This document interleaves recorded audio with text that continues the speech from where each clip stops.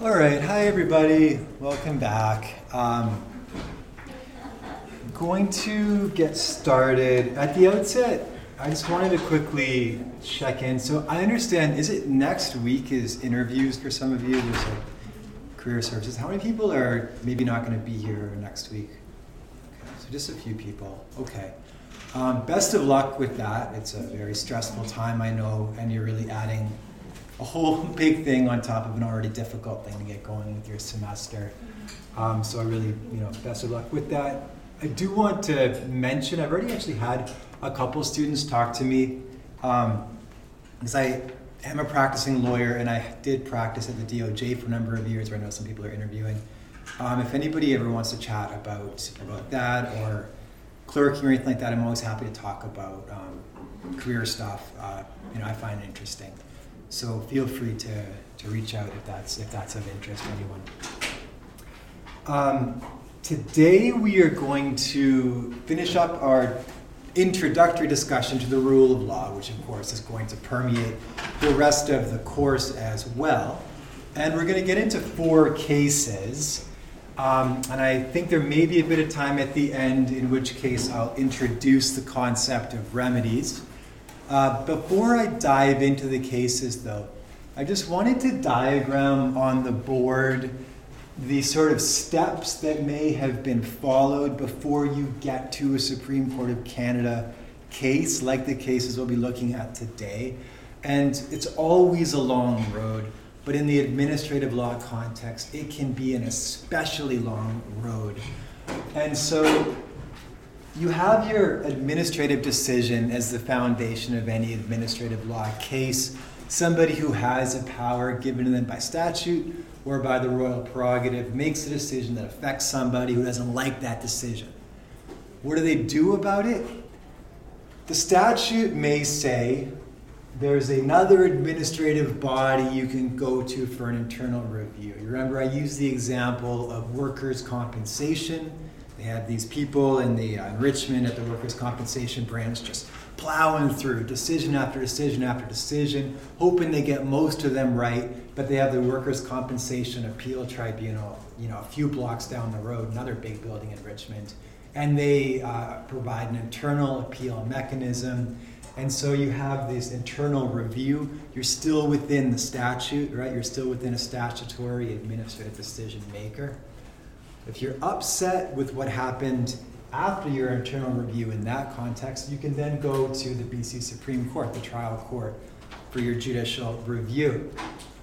So admin decision may be an internal review. Maybe you could bypass that and go right to the trial court. Maybe in some circumstances, you could bypass the trial court and go right to the Court of Appeal. That's going to be available only if it's afforded in a statute through a statutory appeal mechanism. So you have your administrative decision. You have maybe an internal review, read the statute. If there is a statutory appeal mechanism, you do what that says. Appeal to the trial court, appeal to the Court of Appeal, as the case may be. For example, National Energy Board goes right to the Court of Appeal. So the aggrieved person can go to Court of Appeal directly if only the statute says. Exactly. Well said. Yeah, that's it. Professor? Yep. Can the legislature also be grounds on which you can bring a statutory review? Yes, absolutely. And we're going to get much deeper into statutory appeals, but that's a great point, and I think a good point to raise right at the outset. So statutory appeals may say you can bring an appeal on this ground only. For instance, I was recently concerned with a statutory appeal from the Law Society of British Columbia, and the Legal Professions Act says you can go. So here we had an administrative decision by a panel of the Law Society, a body that I hope none of you have to see the wrong side of. If you're unhappy with that as a lawyer, and you get found to have committed professional misconduct, there is an internal review that's available. You can go to it's called a review panel, and it's all benchers, a bunch of them in a room, to review the original decision. But you also have a statutory appeal that can bring you right to the Court of Appeal. It's a really sort of strange scheme for us lawyers. You go from here to here or all the way up to here. But if you want to go to the Court of Appeal, as a lawyer, you can raise pretty much any ground. As the Law Society, if they were unhappy with the decision of the panel, they can only argue questions of law. So there's a limit on what they can bring a statutory appeal on. This is just as a sidebar, and I'm getting a bit off topic, but I'll mention it while I'm thinking of it. You may have said, wait, you just said Law Society hearing, and you said the Law Society can bring an appeal. What do you mean by that? There's a number of these bodies where there's this odd disconnect, where there's an independent decision-making component of the Law Society or of another body, but you know who prosecutes the case? It's also the Law Society. So you have a panel, a Law Society panel, and then the person bringing the claim, charges forward is the Law Society's sort of prosecutorial arm, which can feel a bit strange. So the point of all this is I want to have in mind, when you get to the Supreme Court of Canada within an administrative decision-making context, you may have had 1, 2, 3, 4, it's maybe the 5th decision that's needs to be decided. You can see how this process, this judicial review process, can get extremely drawn out. Ron Corelli, we'll talk about in a second, the decision that issue was something like 13 years after the guy got his liquor permit revoked. And there's a number of examples you can find where the administrative decision-making review takes just an exceptionally long period of time. And we'll talk about how that might interface with the rule of law concerns as we get through this lecture. So this is not the final time we'll be talking about the order in which these sort of things happen, but I just wanted to have it on the board, have a bit of a touchstone to come back to throughout the lecture. And so you do, have in mind just how many steps there can be in a review of an administrative process. And you also might want to think in the back of your mind, boy, is that going to get expensive, right? If you're going to keep going up that ladder. We'll come back to the practical implications of that and how you might want to deal with your clients throughout the course. There's tape on the ground, and I think I'm supposed to stay within it for COVID reasons, but I don't think I'll be able to. I'm just a notorious pacer. Imagine the podcast probably has a Doppler effect as I walk back and forth in front of the mic. Sorry, I wish I could. When you're in court, you can't, obviously. So you have a lectern, I just have to hold on to it for dear life, just to stay in one spot. And I love phone court, because I then just walk around the entire house with my dog walking behind me. All right, so before I jump into the cases, are there any questions arising from last lecture or about the sort of more practical side of the course? All right, that's great. I was very happy. I was worried that the lecture had not recorded last week, but it did record. The podcast is really helping us. Yeah, that's good. I'm glad to hear it. So I'll keep doing it. I think it's really nice. A lot of people are downloading it, which is weird. There's 200 people down the last episode. So there's a whole bunch of people elsewhere in the world who are following right along with this. I don't know why. I start putting ads on there. All right, so let's. This is brought to you by Squarespace. We're going to get into the cases now. And the first case, and the second case, and the third case, ironically, are not actually technically judicial review cases. So I promise we'll get to some real admin law, but we have a road to get there, and we're on it. And there's a reason I want to talk about Ron Corelli, Insight, and the Highwood Congregation of Jehovah's Witnesses cases. And then finally, Celgene is the last case where we finally get a real traditional judicial review. So Ron Corelli, have you studied this case before? Yes. Yeah. It can come up in so many different contexts. If you want to understand constitutional law, you can look at it because it does get into some foundational separation of powers issues. If you want to study tort law, it's the basis for the tort of misfeasance in public office, which is a growing tort that is pled quite regularly these days. And when I worked at the Department of Justice, obviously we're very concerned with it. It was constantly a threat.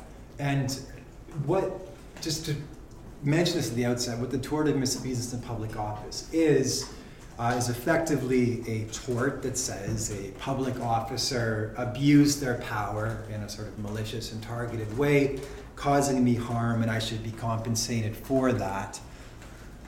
And it is a sort of a backdrop concern that animates a whole lot of governance, where you don't want to be sued for abusive power, and the fact that these cases can even be brought can scare administrative decision makers into not wanting to not provide a right or a permit to a powerful interest. So, for example, in the field of something like pipeline regulation, major mine regulation, if you could argue that the reason you're not building this billion-dollar mine is because of the malicious intent of one individual officer in Canada or the province, the potential damages are the loss of that mine and the profits from that mine. So it's a very real background concern when you're administering the law that you don't want to be sued for disappointing somebody, which can lead to some incentives towards granting permits, not refusing things on environmental, indigenous rights grounds. So again, that's just background. We're going to sort of come back to that, but that thread of the intersection between administrative law and tort law, the potential that a government official will owe money to somebody who's disappointed with the way they administered the law, is something to keep in the back of your mind, and certainly, of course, comes up in Ron Corelli. So you get it in constitutional law, you might get it in tort law, and you certainly need to get this case in administrative law. And so you're probably familiar with the facts, but I really like this case, and so I might go a bit deeper into the facts than you may have previously heard, because they really are interesting. And so what you have is, coming out of the Second World War, you have in Quebec a very Catholic government, the Union Nationale. The leader is Maurice Duplessis. And interestingly enough, the way that government was formed, Duplessis was both the premier and the attorney general. He wore two hats in that government. And so, people here have probably spent some time in Montreal. I'm sure some McGill along here, and people who've been there for various reasons. And it's such a, I lived there for 4 years, and it's so secular. Like, it's such a secular place. And yet there are churches everywhere, right? And you see the sort of the bones of what used to be in terms of the extremely Catholic culture before the Quiet Revolution. And so this is sort of the height of that culture before, it's going to very quickly go away in the 1960s. And so anything that wasn't Catholic was seen as a threat to some in this government, but in particular, Jehovah's Witnesses were seen as a threat. Because unlike other Protestant sects who would simply go about their business believing what they believe, Jehovah's Witnesses, of course, go around trying to spread the religion. They feel it's their duty to do so. Go door to door, hand out pamphlets, but also sell material for a very little amount, but sell the copies of the Watchtower or whatever it is. So here's where the problem arises.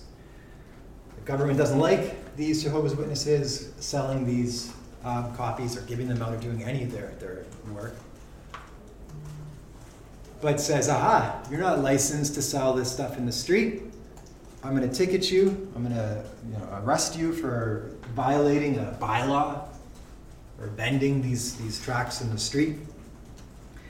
And the Jehovah's Witnesses say, I'm not doing anything wrong. I'm spreading the word of God. This cannot be, I will not say that I've done anything wrong. Impasse, they get the result, okay, you're going to stay in jail until you can pay bail.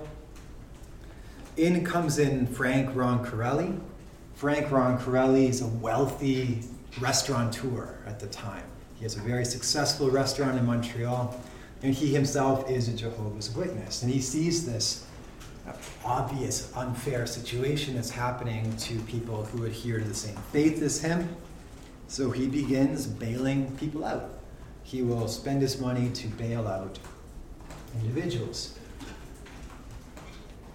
His work starts to get the attention of the government. They don't like it because he's undermining their efforts to crack down on the Jehovah's Witnesses' actions to spread their religion, which is seen as a threat undermining Roman Catholicism and the fundamental social order of Quebec. So he applies for a renewal of his liquor license. And in essence, the person who looks at it first is like, is this the same Frank Roncarelli as the guy who's bailing out the Jehovah's Witnesses? And Duplessis says, you better act careful. Find out, make sure it's the same person. They come back, yeah, it's the same person. Duplessis says, okay. The commission, the liquor commission is the one who approves this. Don't approve it. Don't give him his license. And they go one further, and they say, you're not going to get your license, and you know what? You're never going to get a license. You're done here, Frank Roncarelli. So this happens in 1946, I'm sorry. 1946, like right out of the Second World War. Frank Roncarelli tries to carry on his business without a liquor license at Flounders. Within a year, he sold his business. So, what does he do? Well, this is 1946, and as you may remember from the first chapter that we read of the administrative law book, administrative law is a relatively recent, I wouldn't say invention, but it's come into its full being rather recently. And it was still very fledgling at the time, in the around the time of the Second World War. You remember there was this, a few tribunals before World War I, some more in World War I, then it kind of goes back down, then a whole bunch come up during the Second World War, and then it takes off from there. But so he's right at the outset. So he doesn't go and say, aha, judicial review, give me my permit. That is exactly what he would do today, right? You would just say, wait, you denied my permit for this reason? Okay, I'm going to go to the courts. I'll get them to deal with this in the context of a judicial review. But he's already lost his business. He didn't do that. He didn't go to the court to get a judicial review. He's lost his business. He's lost a whole lot of money. So he does the more traditional thing. He sues the person who wronged him, asking them to make him whole. Who does he sue? None other than the Premier. He sues Duplessis.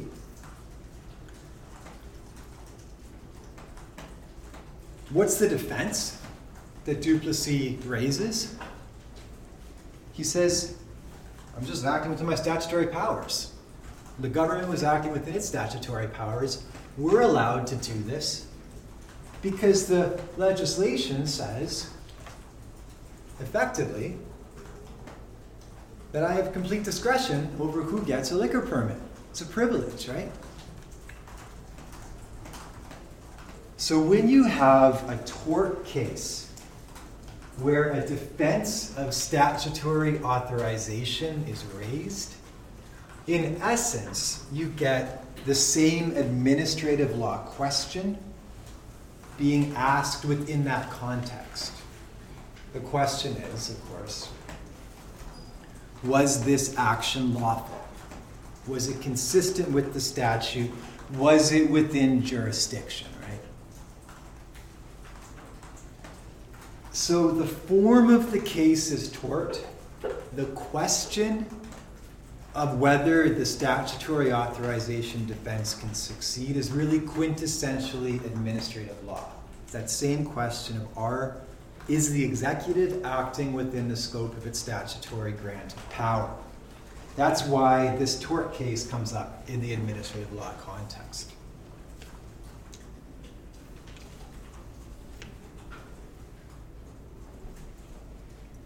So the case takes forever to wind its way up.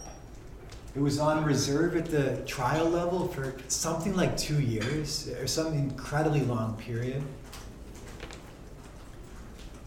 But after that long reserve, kind of shocking to everybody, the trial court said, yes, Duplessis, you violated this person's rights, and indeed, you have to pay some money, not a whole lot of money even then, it was like $3,000 or something like that.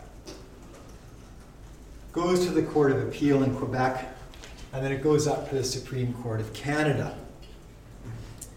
And this is in the days of, many different judgments. So you get a string of different judgments in the decision. The important one is the decision of Justice Rand.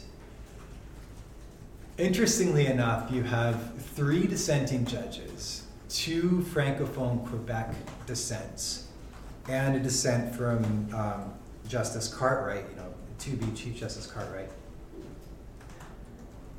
Now, ironically, this little factoid always got me about 2 of the dissents. The 2 Francophone dissents who said, no, the Premier was fine in denying this person the liquor permit because he was, for whatever reason they want, basically. The two of those dissents were written by people who were either the son of a Premier of Quebec or the nephew of a Premier of Quebec. So it's sort of crazy. And then Cartwright was perhaps the strongest, though, not related to a Premier of Quebec as far as I know.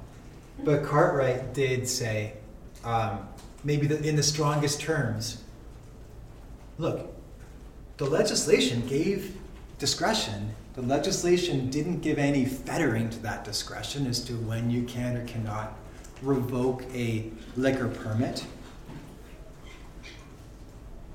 If you have unfettered discretion, you can't be outside it, right? So back of the mind, there's a rule of law argument there, right? Parliament said, you may revoke this license at your discretion. Parliament didn't give any direction as to the reasons that you can revoke this license at your discretion. So could you make a rule of law argument that, following the words of Parliament, the plain words of Parliament, he is within the law? Yeah, you certainly can. If you want a strict rule of law that says, look to the statute, look to what the statute says, that is going to be what guides the source of, or the scope of executive power. And here it's very broad. That's what Parliament intended. You could certainly make an argument that that is mandated by the rule of law. Justice Rand would not agree with you, though. And it's his decision on the rule of law that has stood the test of time. And what he finds is that the rule of law is not satisfied unless you ensure that a statutory power is exercised in a manner consistent with the intention of Parliament in passing that legislation and granting that power. So that's kind of the key thing to take away from this case, is this reading in of implicit limits in the scope of a discretionary power that are founded in the intention of Parliament. Why did you even pass this in the first place, right? We're going to see that play through, into the modern approach of statutory interpretation. We'll see it in the Celgene case. And we see it demanded strongly by Rand, Justice Rand, on the basis of these rule of law concerns. And so I'm going to go through the sort of key passages from the case. I don't unfortunately have in my notes the paragraph or page reference, but I'm sure you've noticed this, clearly the key passage. So the paragraph before the really key paragraph, Justice Rand says, "The field of licensed occupations and businesses of this nature is steadily becoming a greater concern to citizens generally. It is a matter of vital importance that a public administration that can refuse to allow a person to enter or continue a calling which, in the absence of regulation, be free and legitimate, should be conducted with complete impartiality and integrity." So if you're going to say, we are now regulating the restaurant industry, and are going to say who can serve food to who can serve liquor to whom, you need to be impartial and you need to act with integrity, is what Justice Rand is positing as a sort of foundation. "The grounds for refusing or canceling a permit should unquestionably be such and such only as are incompatible with the purpose envisaged by the statute." So they're saying the only reason we should be able to grant or cancel a permit is if something's happening that's incompatible with the purpose of the statute. The duty of a commission, a liquor commission, is to serve those purposes and those only. If your only purpose is to accomplish the goal of Parliament in passing this statute. A decision to deny or cancel such a privilege lies within the discretion of the Commission, but that means that decision is to be based upon a weighing of considerations pertinent to the object of the administration. So they're saying, it's not a question that you have the power to cancel this permit, right? No one's questioning that. The question is why? And when you're looking at why, you have to look at the considerations that are pertinent to the object of the act, to the object of Parliament or the Quebec legislature, as the case may be, in granting and creating this scheme. And now we get to the key passage that you'll see referred to time and time again, implicitly and explicitly. When you say Ron Corelli, you're talking about this paragraph. "In public regulation of this sort, there is no such thing as absolute and untrammeled discretion." So he's talking directly to Cartwright right now. He's saying, Justice Cartwright, you are dead wrong in describing this as an untrammeled discretion, because an untrammeled discretion does not exist. That is, that action can be taken on any ground or for any reason that can be suggested to the mind of the administrator. No legislative act can, without express language, be taken to contemplate an unlimited arbitrary power exercisable for any purpose, however capricious or irrelevant, regardless of the nature or purpose of the statute. I'm going to stop there for a second. It's a very powerful statement. Then there's a little clause thrown in the middle that's kind of interesting. No legislative act can be taken to contemplate an unlimited arbitrary power exercisable for any purpose, however capricious or irrelevant. That all sounds good. But right in the middle he says, without express language.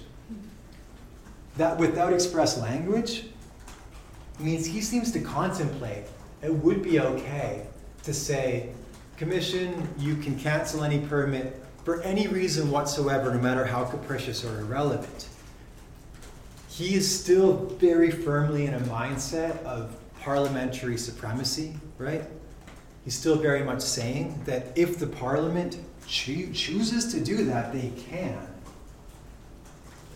But he's rooting himself in the idea that without that express language, I am not going to assume that that's what they meant. And if you remember, we come back to the first and second lectures of our course, where we talked about how the basis for finding, the basis to say that we can review the actions of the executive for reasonableness or for procedural fairness are these presumptions of what the legislature would have intended. That we presume you wouldn't have intended to let you act unfairly. We presume you wouldn't have intended to let you act unreasonably. It is a different thing in a situation where there's express language that authorizes that. Then you have to get into a different frame of argument, a constitutional argument. We can talk about that more later. But I do want to just highlight that this decision, coming from this strong rule of law grounding, still leaves room for parliamentary supremacy, but says, absent that explicit language, I am not going to assume an unfettered, unlimited discretion. Justice Rand goes on, he says, fraud and corruption in the commission may not be mentioned in statutes, but they're always implied as exceptions. He's saying it's always implied that you cannot act for a fraudulent or corrupt purpose. Discretion implies good faith in discharging public duty.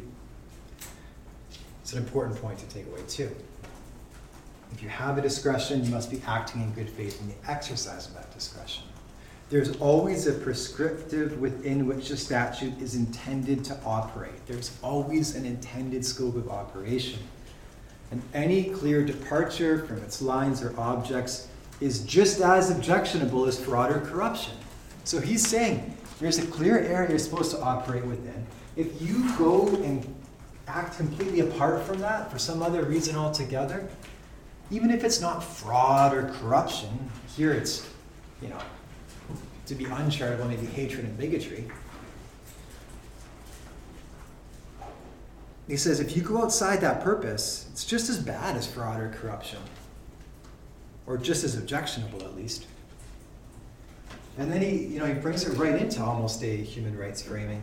Could an applicant be refused a permit because he had been born in another province or because of the color of his hair?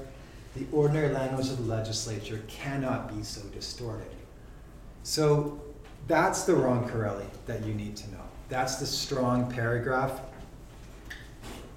Recognizing that the rule of law requires that discretion be exercised in accordance with the purpose for which it is granted. And if it is not, then it is not a valid exercise of that discretion, and it's outside of the jurisdiction, and it's an act that cannot stand if it's challenged in an administrative law framework, and it's an act to which you could not raise a defense of statutory authority if you were challenged in a tort law context.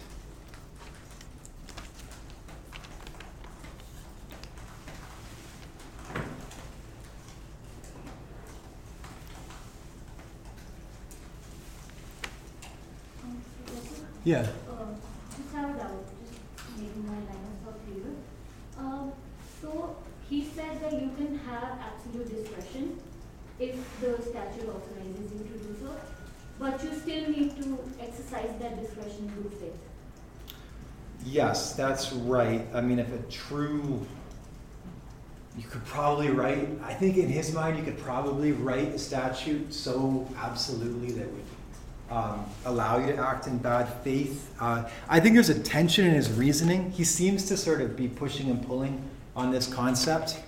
But yes, I would say that's more or less accurate.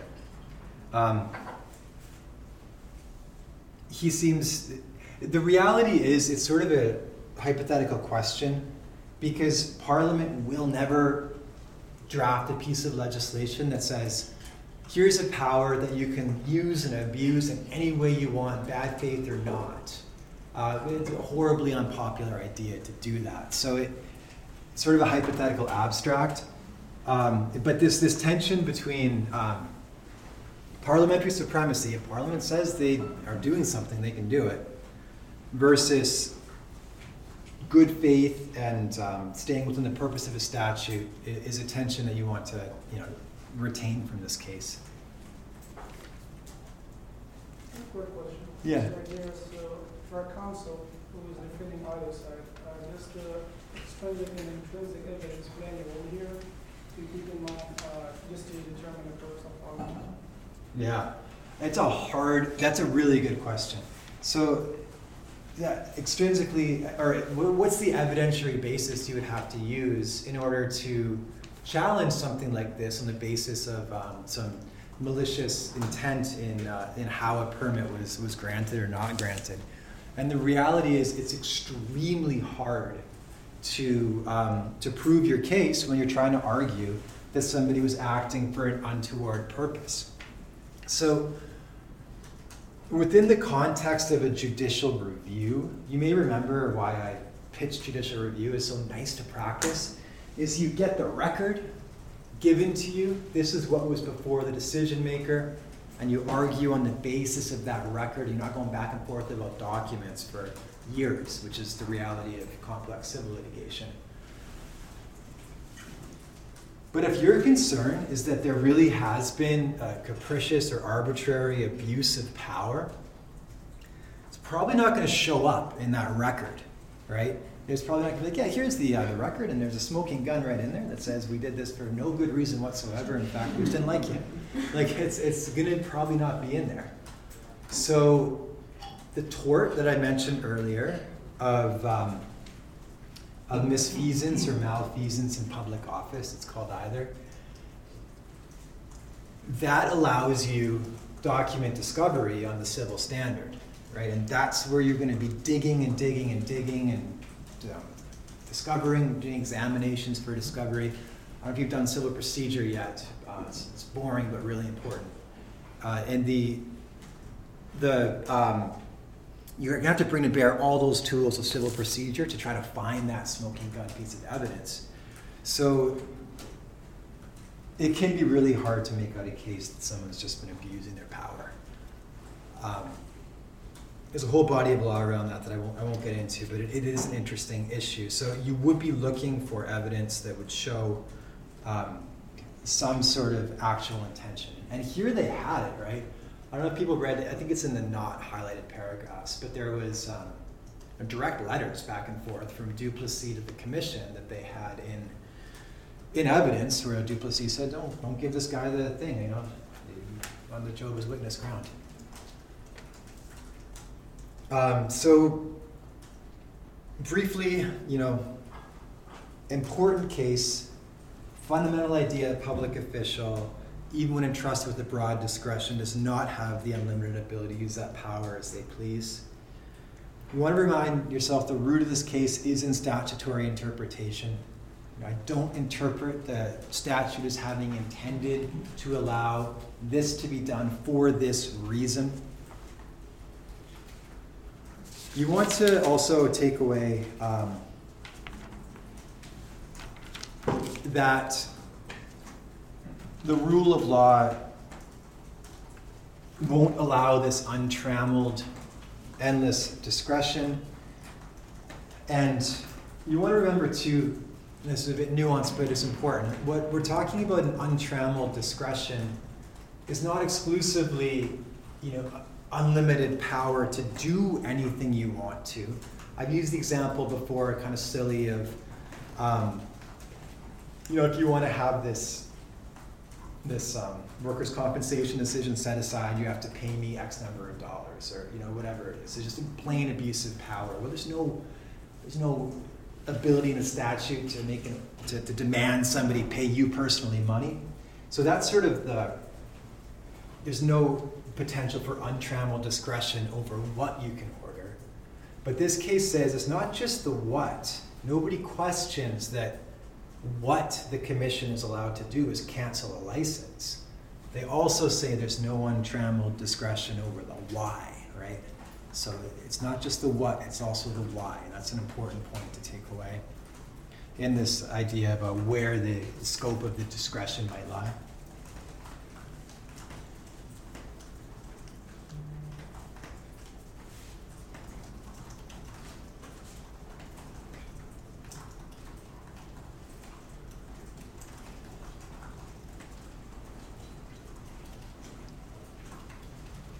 So, important case, foundational case. Sad note, Frank Roncarelli gets his win, gets like $3,000 and then dies, like really soon afterwards. He worked as I think he was like doing labor for the last 15 years of his life. So that raises another question I just want you to have in mind. This person is the victim of an act that's found to be illegal by the Supreme Court of Canada, by at least a majority of the Supreme Court of Canada. It takes him 13 years to get that vindication. For 13 years, he's working manual labor. He's lost his restaurant. You know, is this a rule of law success story? You know, maybe not. It's a we're going to come back to this question of sort of justice delayed. Is that justice denied? Is there a requirement to get these things done in a reasonable amount of time to uphold the rule of law? It's an interesting question. So just a sort of sad note to end on for this somewhat sad but endlessly fascinating case. Yeah. I'm just curious, why was it only $3,000? Especially since it's not necessarily an admin law case, it's more of a civil case? Yeah, absolutely. Could he not sue for loss of income? He did, yeah. He asked for like $100,000. And I haven't read the trial decision, which I think is in French. Unfortunately, my French is very poor. But yeah, so that was the thing, that the trial decision comes out and it's like, you have a very surprising finding against the premier, but also a very surprisingly low amount of money given. And yes, I would say absolutely that the loss of business would be the damages, and you would have expected to be able to say either the loss is an ongoing, current value of the future profits of that business, or you'd be able to say what should have been the sale of your business price with a liquor license as compared to this forced sale in a distressed circumstance. So yeah, the damages don't make sense, I don't think. But it was back in 1946, the currency value was less than present time. Sure, yeah, absolutely. $3,000 is a lot more then than now, but still it's not enough. It's not enough to make up for the loss of the thriving business.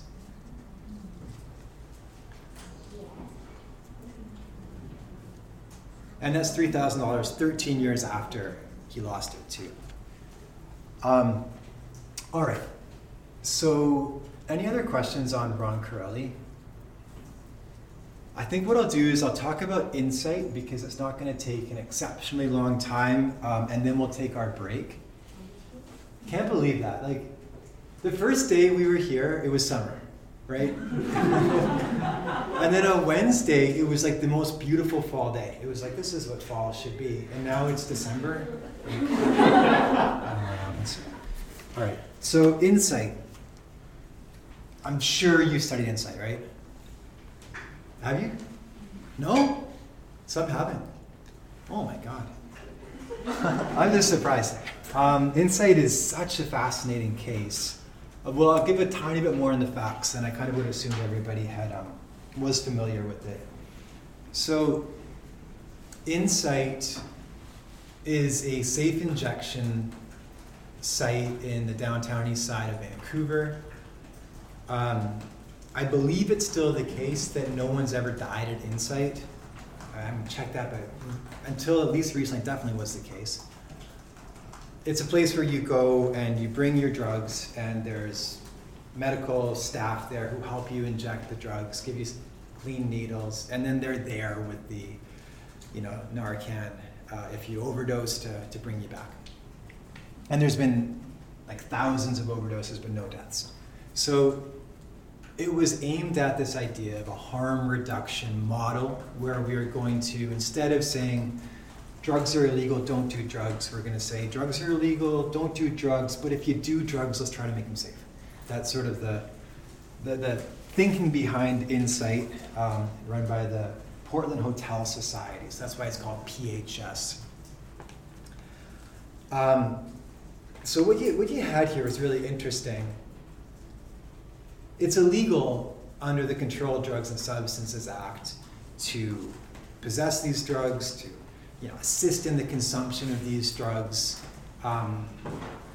If you or I were to just go and, I know there's been some recent law around decriminalization, but if we were to go and, say, hey, let me get that heroin from you. Okay, I'll cook it up for you, and I'll put it in a nice clean needle. Here you go, and inject that safely.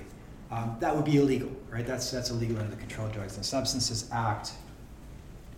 But here's a really key part of the CDSA, is there's a provision, Section 56, that allows the minister, I think it's the Minister of Health, to issue an exemption from the prohibition if necessary in medical, scientific, or for the public interest. That exemption is what would allow, for example, a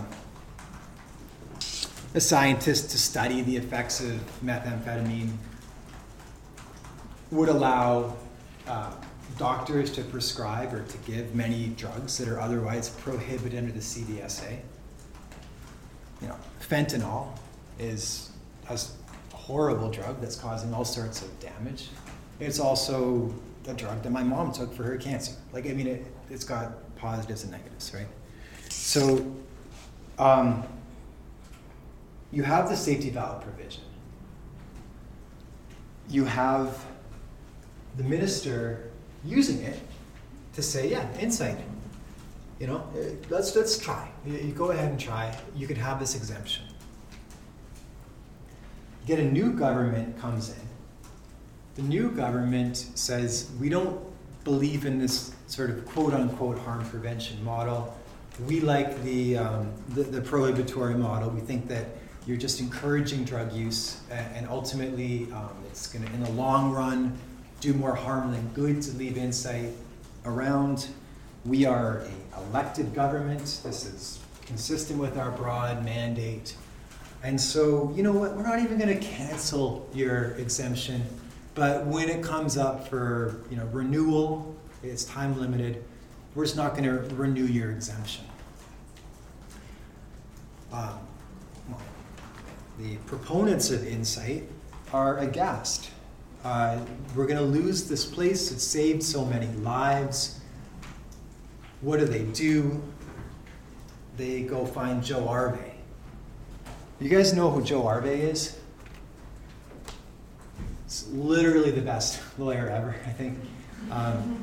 He really is, if you look back on your constitutional law cases, you will find less cases he's not involved in than ones he is involved in. He died tragically very recently. The day after he died, Supreme Court of Canada started their hearing with a just impromptu remembrance of him. We'll watch him give submissions. That's one thing I am going to do a fair amount, is show you submissions at the Supreme Court of Canada. I quite like that as a learning tool. And we'll watch how Joe Arvey gave submissions. Absolutely brilliant lawyer. Anyways, so he launches this challenge, and he challenges the legislation. He challenges on the basis of interjurisdictional immunity, which is, I'm sure, everyone's favorite concept from first year. But you may remember interjurisdictional immunity has this odd feature where it's been very unbalanced, and it's really only benefited the federal government at the expense of the provincial government's jurisdiction. Well, Insite at the Court of Appeal level was this groundbreaking interjurisdictional immunity case, because it actually found provincial jurisdiction protected from federal intrusion, saying that the jurisdiction over health and healthcare services was core provincial jurisdiction, which couldn't be undermined by federal law such as this, which precluded a life-saving medical service, is how Justice Hutter of the BC Court of Appeal saw it. Goes to the Supreme Court of Canada, and Joe Arvey loses on the challenge to the legislation. They say the legislation's fine. loses on the interjurisdictional immunity. The court says, maybe there's provincial interjurisdictional immunity, but you still haven't found it here, Joe.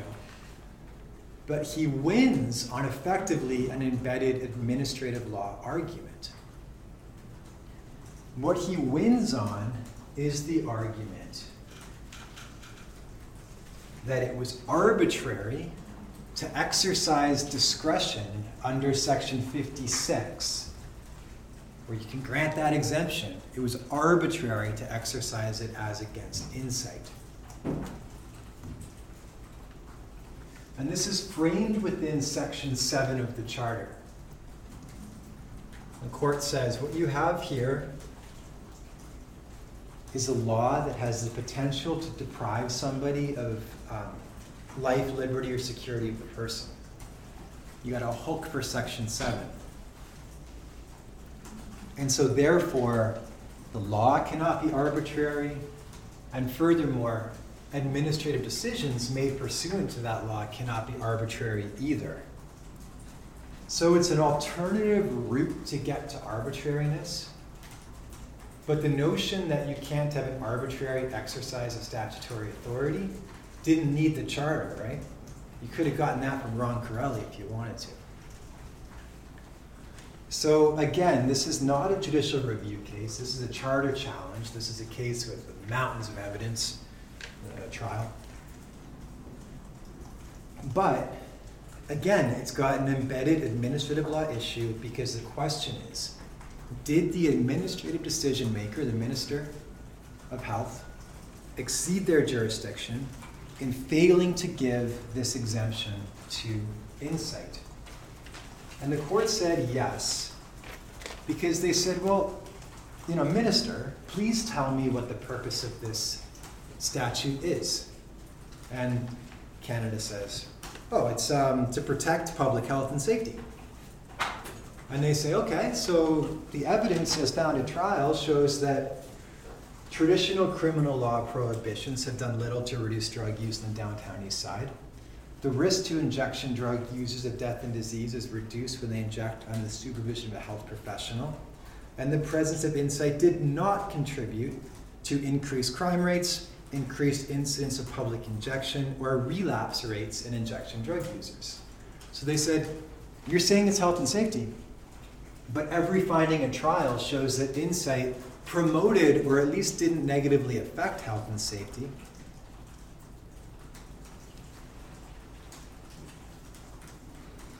So the court says it was arbitrary to deny this exemption.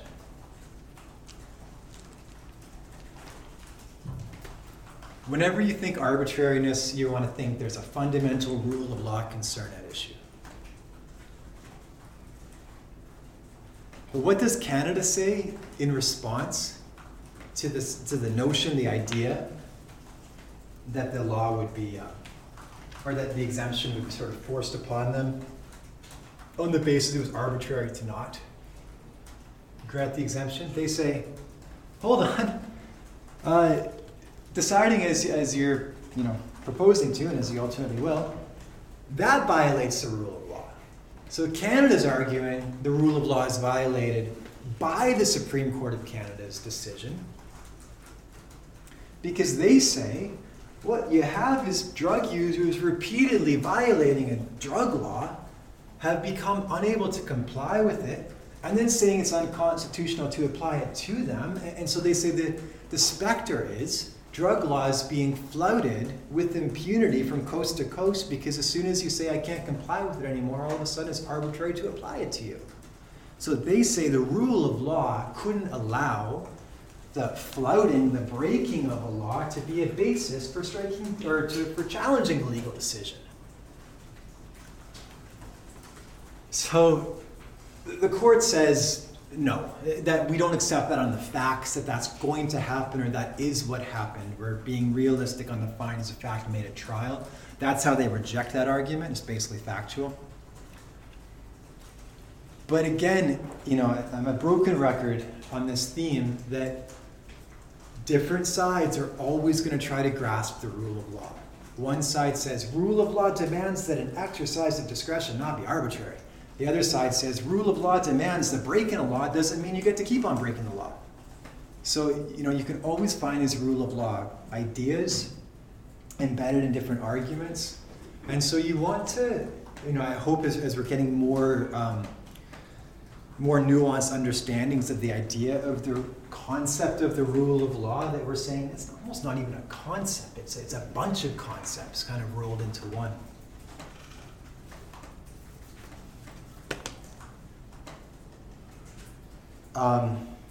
Okay, so that's why I want to talk about the Insight case. Are there any questions or comments on that?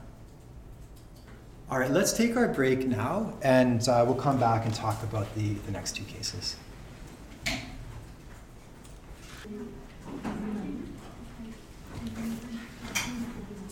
All right, let's get back to it. I had a really great question during the break, which was, what am I to take away about the intersection of the charter and administrative law coming out of the Insight case? Great question. The answer is a little bit convoluted, and this takes a time explaining. So the issue of the intersection of the charter and administrative law is like a week of this course. It's a very interesting issue, and I think it's probably one of the two areas that's most ripe for some big rethinking by the Supreme Court of Canada. There's a lot of sort of feels like it's in the air that they're going to rethink this approach that they have.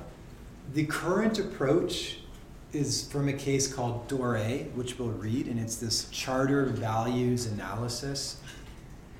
And Doré comes out about a year after Insight, and the approach in Insight is really not consistent with the approach taken in Doré. So, on the question of how do we grapple with the intersection of administrative law and the charter, I don't want you to overread Insight for that. We're going to come back to that issue. Why it's a bit convoluted is I kind of think the approach from Insight may be revived, and there may be a more direct charter analysis to administrative law issues that comes in the future. We'll see. But we'll come back, we'll talk about Doré in about a month's time. The big takeaways from Insight, though, is I want you to start to recognize these embedded administrative law problems within other cases. We saw it within a tort case. Now we saw it within a charter case. And I also want you to take away, again, this running theme about different groups trying to grasp the mantle of the rule of law.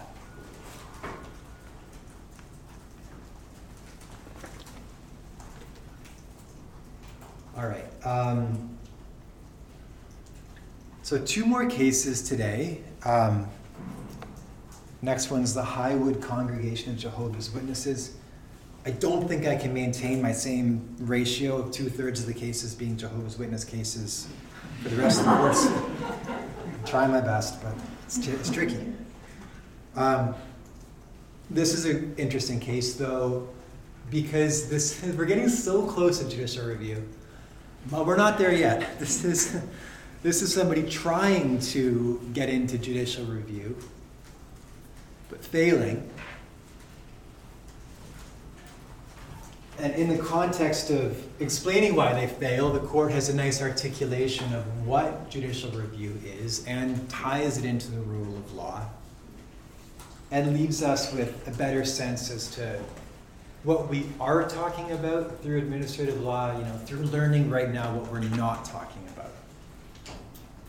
So in this case, you have an individual who was disfellowed or subject to disfellowship by the Jehovah's Witness group he was a member of.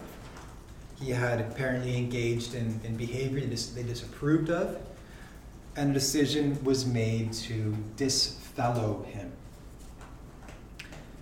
And the process that you had looked really administrative law-y. So there's a group the Judicial Committee, sounds pretty lawy, of the Highwood Congregation of Jehovah's Witnesses.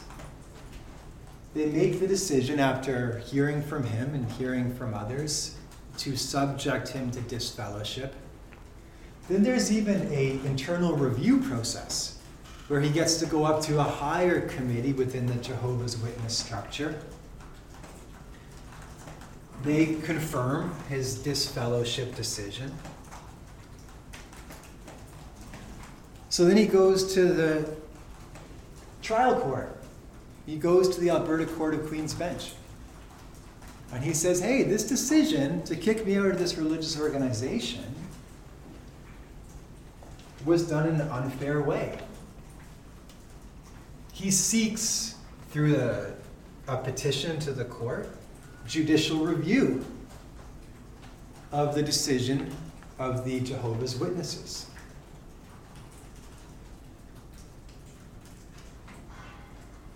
So the question that arises is, hold on, can the courts even determine this?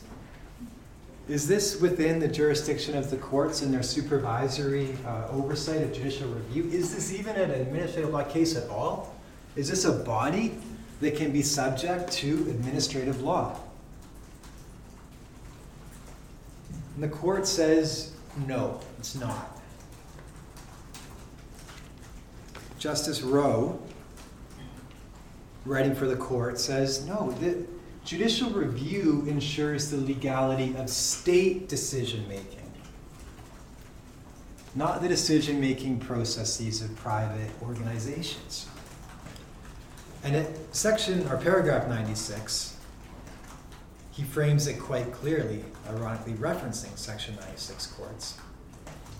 Justice Rowe saying, judicial review is a public law concept. It allows section 96 courts to engage in surveillance of lower tribunals to ensure that these tribunals respect the rule of law. Private parties cannot seek judicial review to solve disputes that may arise between them. And so, what you want to think is the rule of law is a concept that governs state activity in some sense. It isn't a concept that governs private relationships. If you were to form a study group in this class, for example, and you were to kick out somebody because they type too loudly or whatever it may be, you would not be able, the loud typist would not be able to go to the court and say, reinstate me in that group. It's a private organization, and you're not governed by a legal framework, a legal relationship. Now, you may have private organizations that enter into contractual relationships. You may owe a private law duty to one another in tort law. There are ways that legal relationships obviously arise between private people. But those are the fields of tort law. Those are the fields of contract law. If you can't establish a contract or a tort or some basis to find a legal relationship between private individuals, what this court says is you can't run off to the court and say, I want judicial review, no matter how much it looks like this private body has sort of created a legal structure. The respondent, the person who was saying, no, we should be able to judicially review this.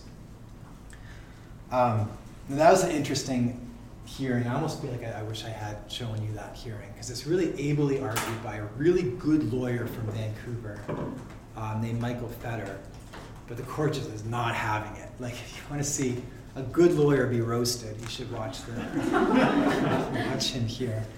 And he stood up remarkably strong, but I mean, they weren't having it.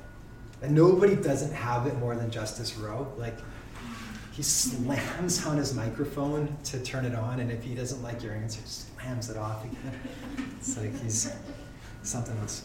We'll see him. We'll watch him. So fundamentally, though, this is not a hugely complex point that the court makes. And when, the way they say it, you're like, yeah, obviously. But don't forget, the Alberta Court of Queen's Bench and the Court of Appeal both, it went the other way. So it didn't seem that obvious to them. But they say judicial review, the court says, judicial review is only available where there is an exercise of state authority and where that exercise is of a sufficiently public character. So you need an exercise of state authority. This is the important sort of takeaway. Where is judicial review available? Where you have an exercise of state authority, and that exercise is of a sufficiently public nature. Now that second part I'll talk about in a second, that's very much the secondary point.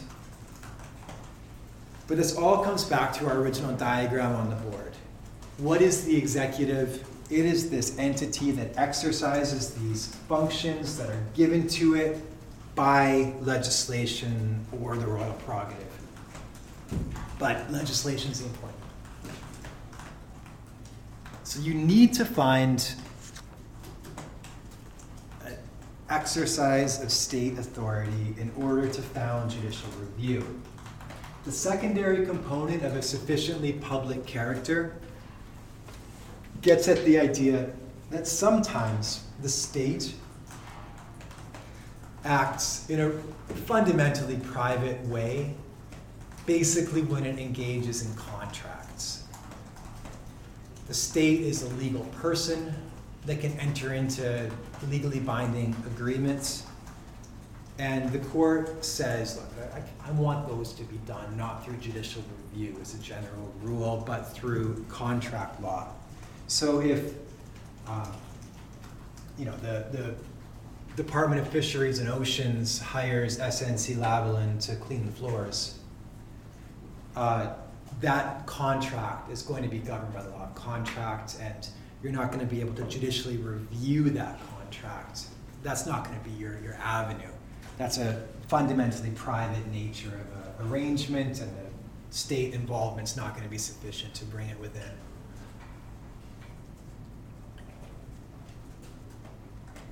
The key point is judicial review is about state conduct.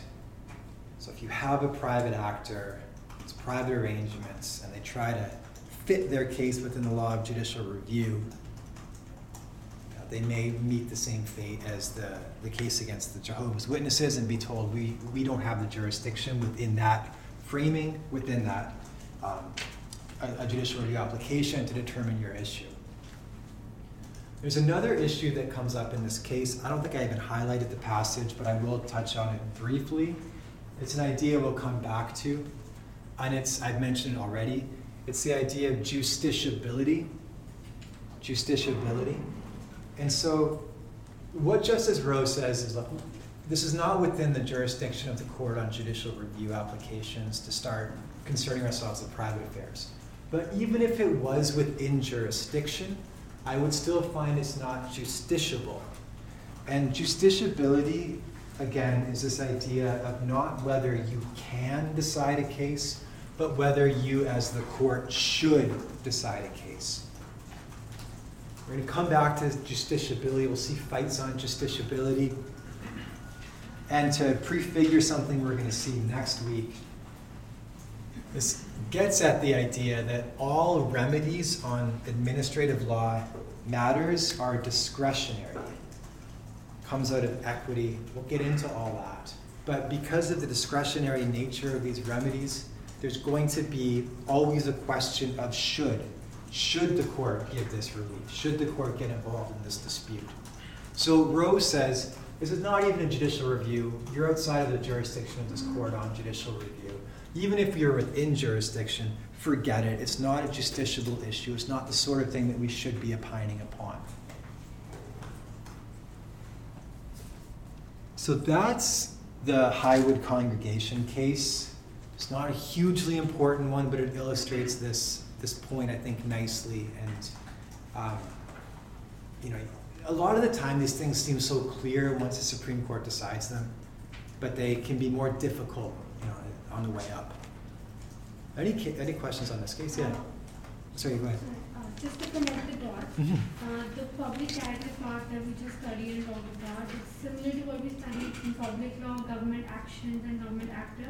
Yeah, it's similar. That's applicability of the charter, so we're going to need to sort of not draw that analogy too far, but there is a similarity. Yeah. So, from the gist of the case, it seems to me it's not a multi-dimensional case. It's mainly based on administrative review from the applicant. So in this kind of situations, why these cases even reach to the Supreme Court when the trial court or first level court already knows that this is not something goes to interview based on the administrative law review? Yeah, well, the trial court said, no, it's fine. This is within jurisdiction. We're going ahead.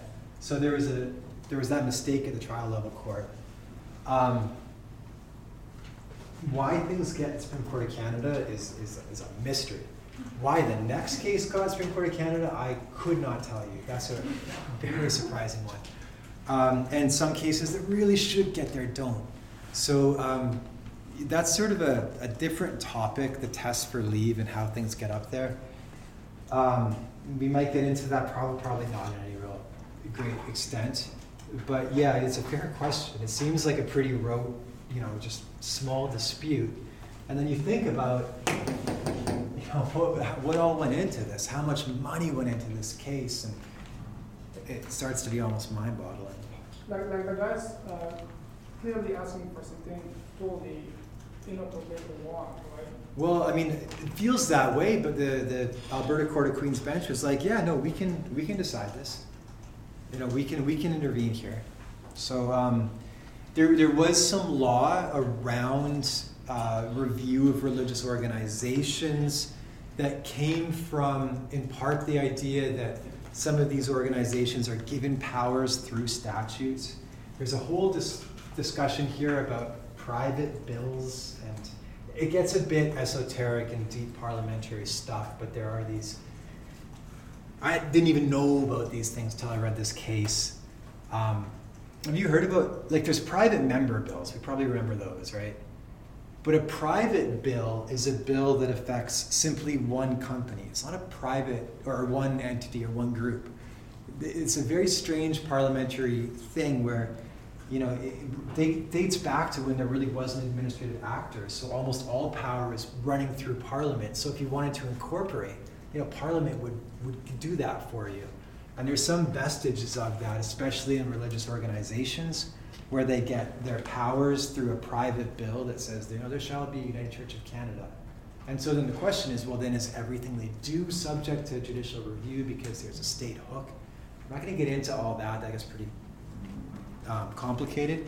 But that law might help explain how the court was confused at the Alberta Court of Queen's Bench level, and why it had to go up to clarify, hold on, if you want to do judicial review, you better find an exercise of state authority. Yeah. So we talk about the idea of executive drawing its power from the statute or the royal prerogative. Yeah. Is there any instance where the executive draws its power directly from the Constitution? That's a good question, and it's kind of a complicated answer.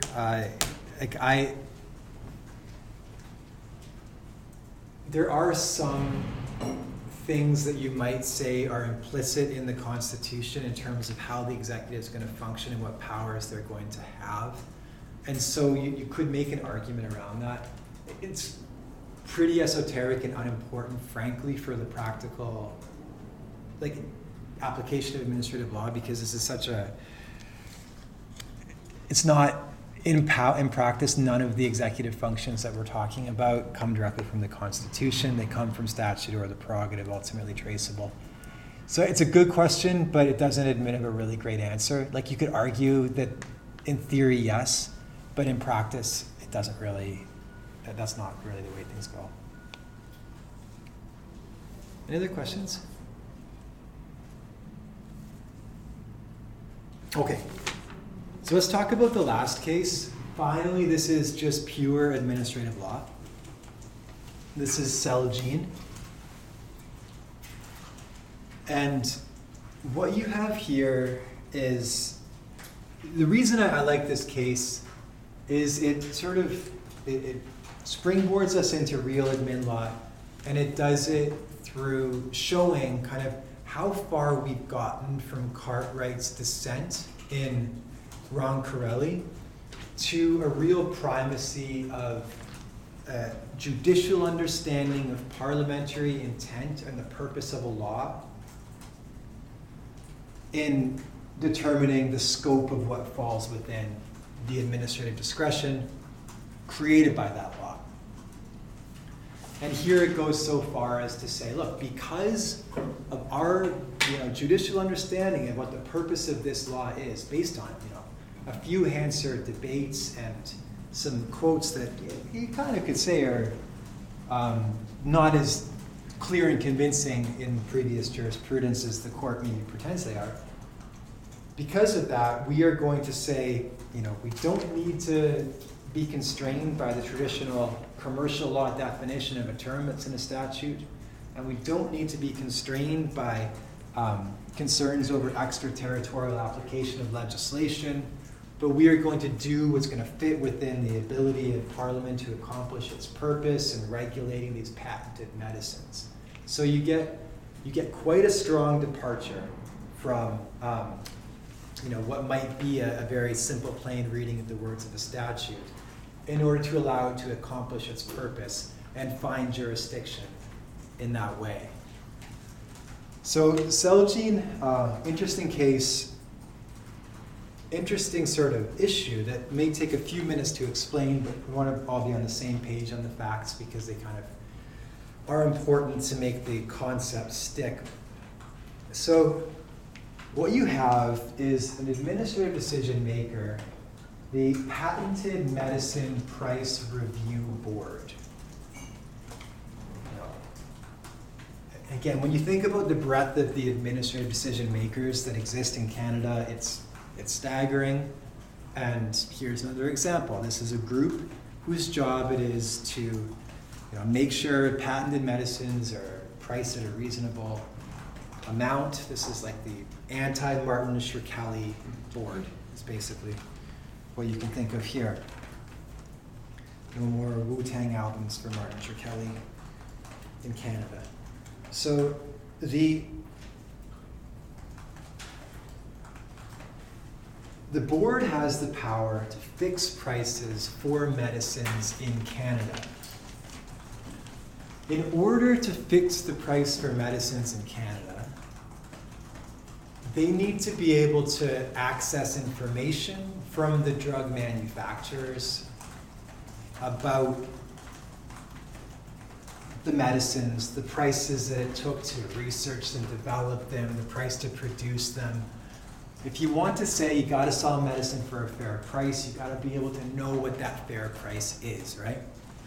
So the question in this case is the scope of this board's power to demand information from a drug company. The wrinkle comes in that this drug company is in New Jersey. And this Jersey drug company is pretty tight-lipped. And in fact, it's like they've gotten into trouble. They have some aggressive business practices. They paid $300 million to settle a fraud claim in the US. They faced antitrust claims over their efforts to sort of block their drugs from being made by generic companies. So, if you pick a fight with these guys, you're going to expect that you might start here and end up there. Let's see what happened here. How the administrative regime works. Well, I'll start with how the facts work, actually. I'll do a bit of both. So the way the administrative regime works for medicines in Canada is there's two routes to selling a medicine, in essence, that matter here. One is you can get what's called a notice of compliance, which effectively means, yes, your drug is safe and good and can be sold in Canada, and go for it. The other thing you can get is you can get an ability to sell your drug through a special access program. And what this means is if there's a drug that's not otherwise available, but it's for the treatment of serious conditions where conventional therapies have failed, you can get these drugs, the doctor can order these drugs, and they can be used despite them never having received a notice of compliance. So it's like either you're just notice of compliance, you're good to go, you're selling them in Canada, or a special access program. Doctors can buy them, on an individual case-by-case basis. However, there's no limit to how long you can just be under the special access program. There's no requirement that if you're going to keep doing it, you got to go for a notice of compliance. And there's no limit to how often you can sell drugs on the special access program. So clever, clever companies that are aggressive in a business sense, clever drug companies, they can take advantage of this by selling their drugs in other jurisdictions for tax or regulatory purposes through the special access program. How it works is a doctor in Canada says, okay, this patient has multiple myeloma, they need this drug from this company, from Celgene. The only way to get it is special access program.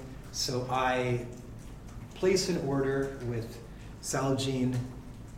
They package the drugs up, what's called free on board shipping. You heard of that phrase before? Yeah, it's a commercial concept, and what it means is as soon as I put that thing in the mailbox, you own it. I don't own it anymore. The idea is it comes up as a way to decide who's going to be responsible if something's damaged in transit, right? I mean, you think about, it comes out of shipping across the oceans, and if it arrives and your paprika is all wet from the ocean voyage, is it you or is it the person who sold it to you who has to bear the loss? But you can also use it to manipulate the locus of your sale. If you want this sale to take place in New Jersey, you say, okay, I put it in the mail. You own it. You bought it in New Jersey. It's no different than if you drove down to Jersey and grabbed it and drove back up. So they have this business arrangement set up with the explicit reason to keep their sales within New Jersey. They don't have a notice of compliance, which allows them to effectively do business in Canada. And they complete their sales as soon as their box is given to the mail person.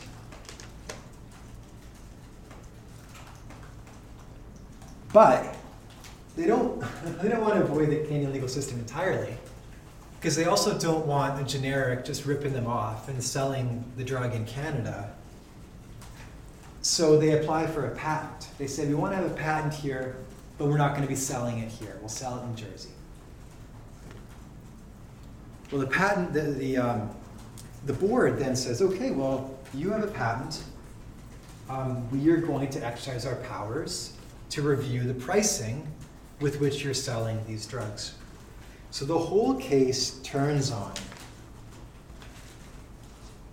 a provision of the Patent Act which allows an investigation of the pricing at which medicine, and here's in the quotes from the statute, is being or has been sold in any market in Canada. So what is this case turned on? Simple statutory interpretation, right? Is a drug that's made in New Jersey, is sold in New Jersey, but is sent to Canada and consumed in Canada, is it sold in any market in Canada?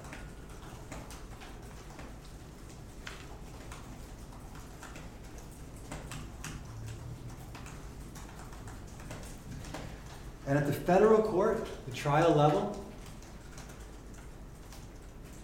sorry, so let me just take a step back. The Patent and Medicine Price Review Board they say this is being sold in Canada. Let's call it what it is. This is drugs that are being sent to Canada to be used by Canadian Canadian patients in the Canadian market. We say this is being sold in Canada. We have there is the jurisdiction to make this request. Goes to the federal court. At the federal court level, Justice Campbell, fascinating guy. He was a judge at age 29, if you can imagine, and just retired at age 75 recently. Justice Campbell says, look, I don't know what to say. I've been directed in previous cases, and there's tax jurisprudence to this effect, that the standard accepted commercial definitions should be given strong weight in interpreting legislation. Where something is sold is a really big issue that comes up over and over and over again. There is clear commercial law around this. And this medicine is being sold in New Jersey. I mean, that's the locus of sale. Maybe it's artificial, whatever it is, but that's where it's being sold, so it's not medicine that's been sold in Canada. Implicit would be maybe you could say consumed in Canada or something. You could have been more clear, Parliament, if you wanted to get around this commercial definition.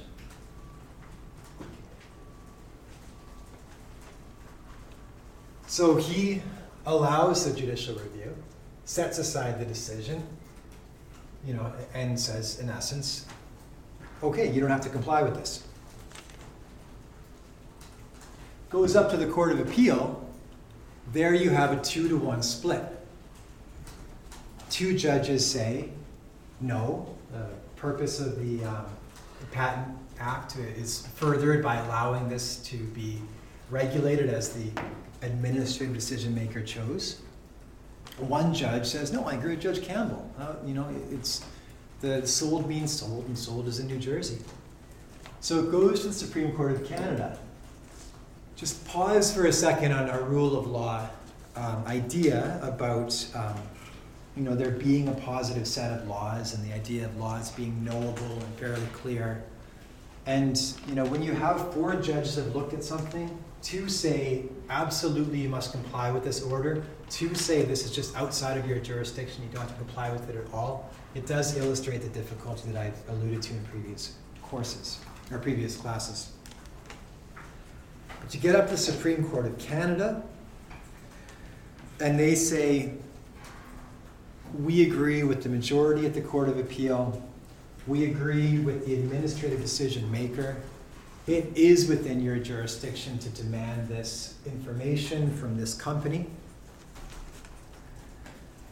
And in so doing, they recite the modern approach to statutory interpretation. I'm sure you've heard that before, right?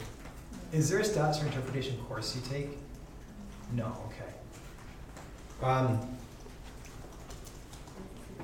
The modern approach to statutory interpretation, and specifically the Canada Trust Code version of that, it's almost like an incantation. If you're doing any statutory interpretation exercise, you have to say this.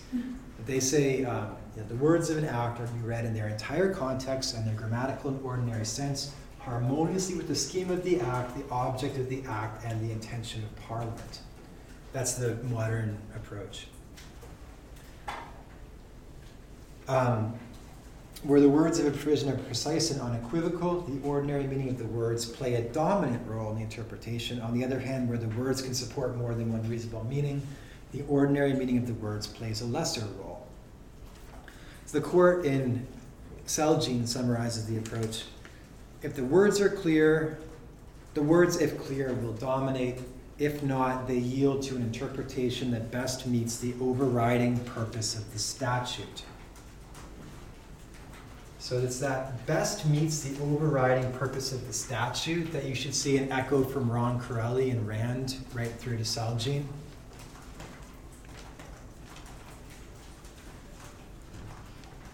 And the court in this case says, look, the question is that sold in the commercial interpretation context determinative of an intention to focus on New Jersey?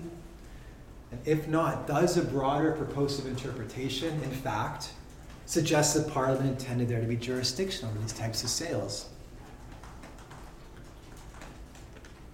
And the court decides that the board got it right. They say the board did not misinterpret the words sold and selling. In rejecting the technical commercial law definition, the board was guided by the commercial protection goals of its mandate, concluding that Celgene's approach would undercut these objectives by preventing the board from protecting Canadian purchasers of their medicine. So they say fundamentally, I'm not convinced that the word sold is so clear that it's going to answer this question for you. Rather, I want you to consider the purpose of this scheme, the intentions of Parliament in setting up this scheme. And they say it's to protect people in Canada from being gouged on medicine prices. Which interpretation is more consistent with that goal? Well, obviously it's requiring this company to comply with this regime that allows them to check the price, right?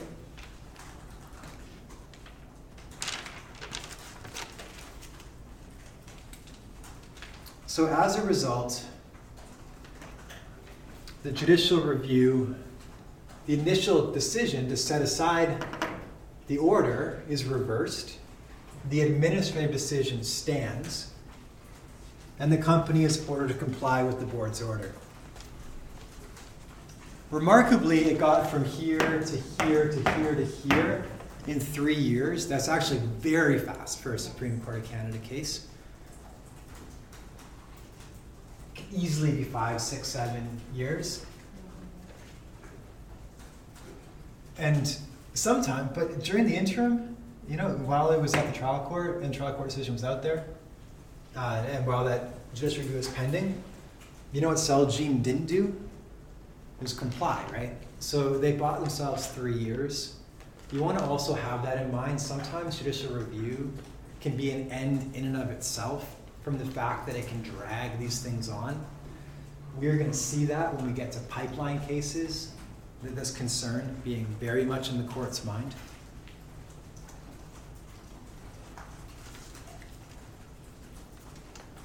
But what I like this case for is both it brings us into the realm of real judicial review.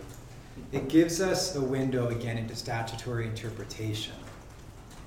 It ties into the Ron Corelli case in that it shows how thoroughly the Cartwright position was rejected in the sense that, well, the words say what they say. I don't care what Parliament intended. And the Rand position was accepted. I like all that. But it also underscores this theme we've been getting at throughout the course so far about the rule of law and predictability. When you have these difficult questions, no matter how much you would like it to be otherwise, in reality, what judge you get makes a gigantic difference as to how the case will be decided.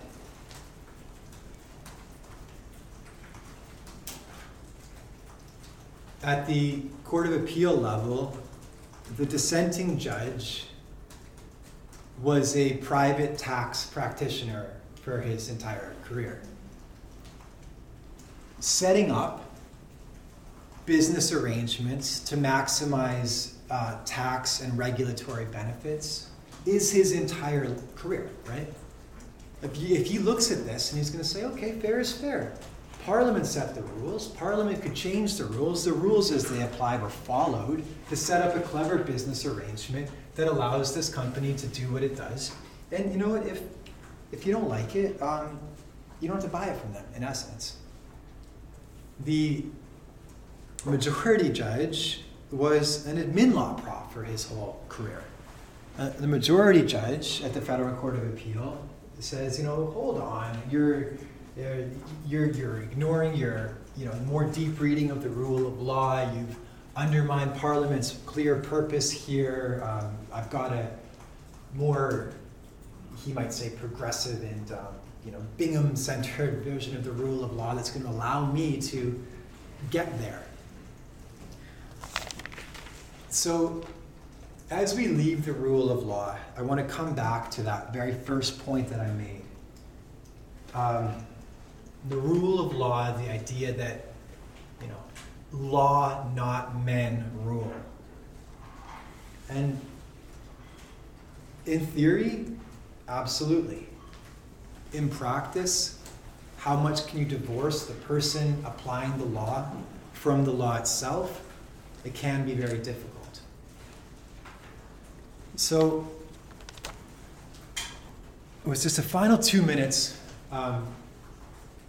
We've gotten through the rule of law.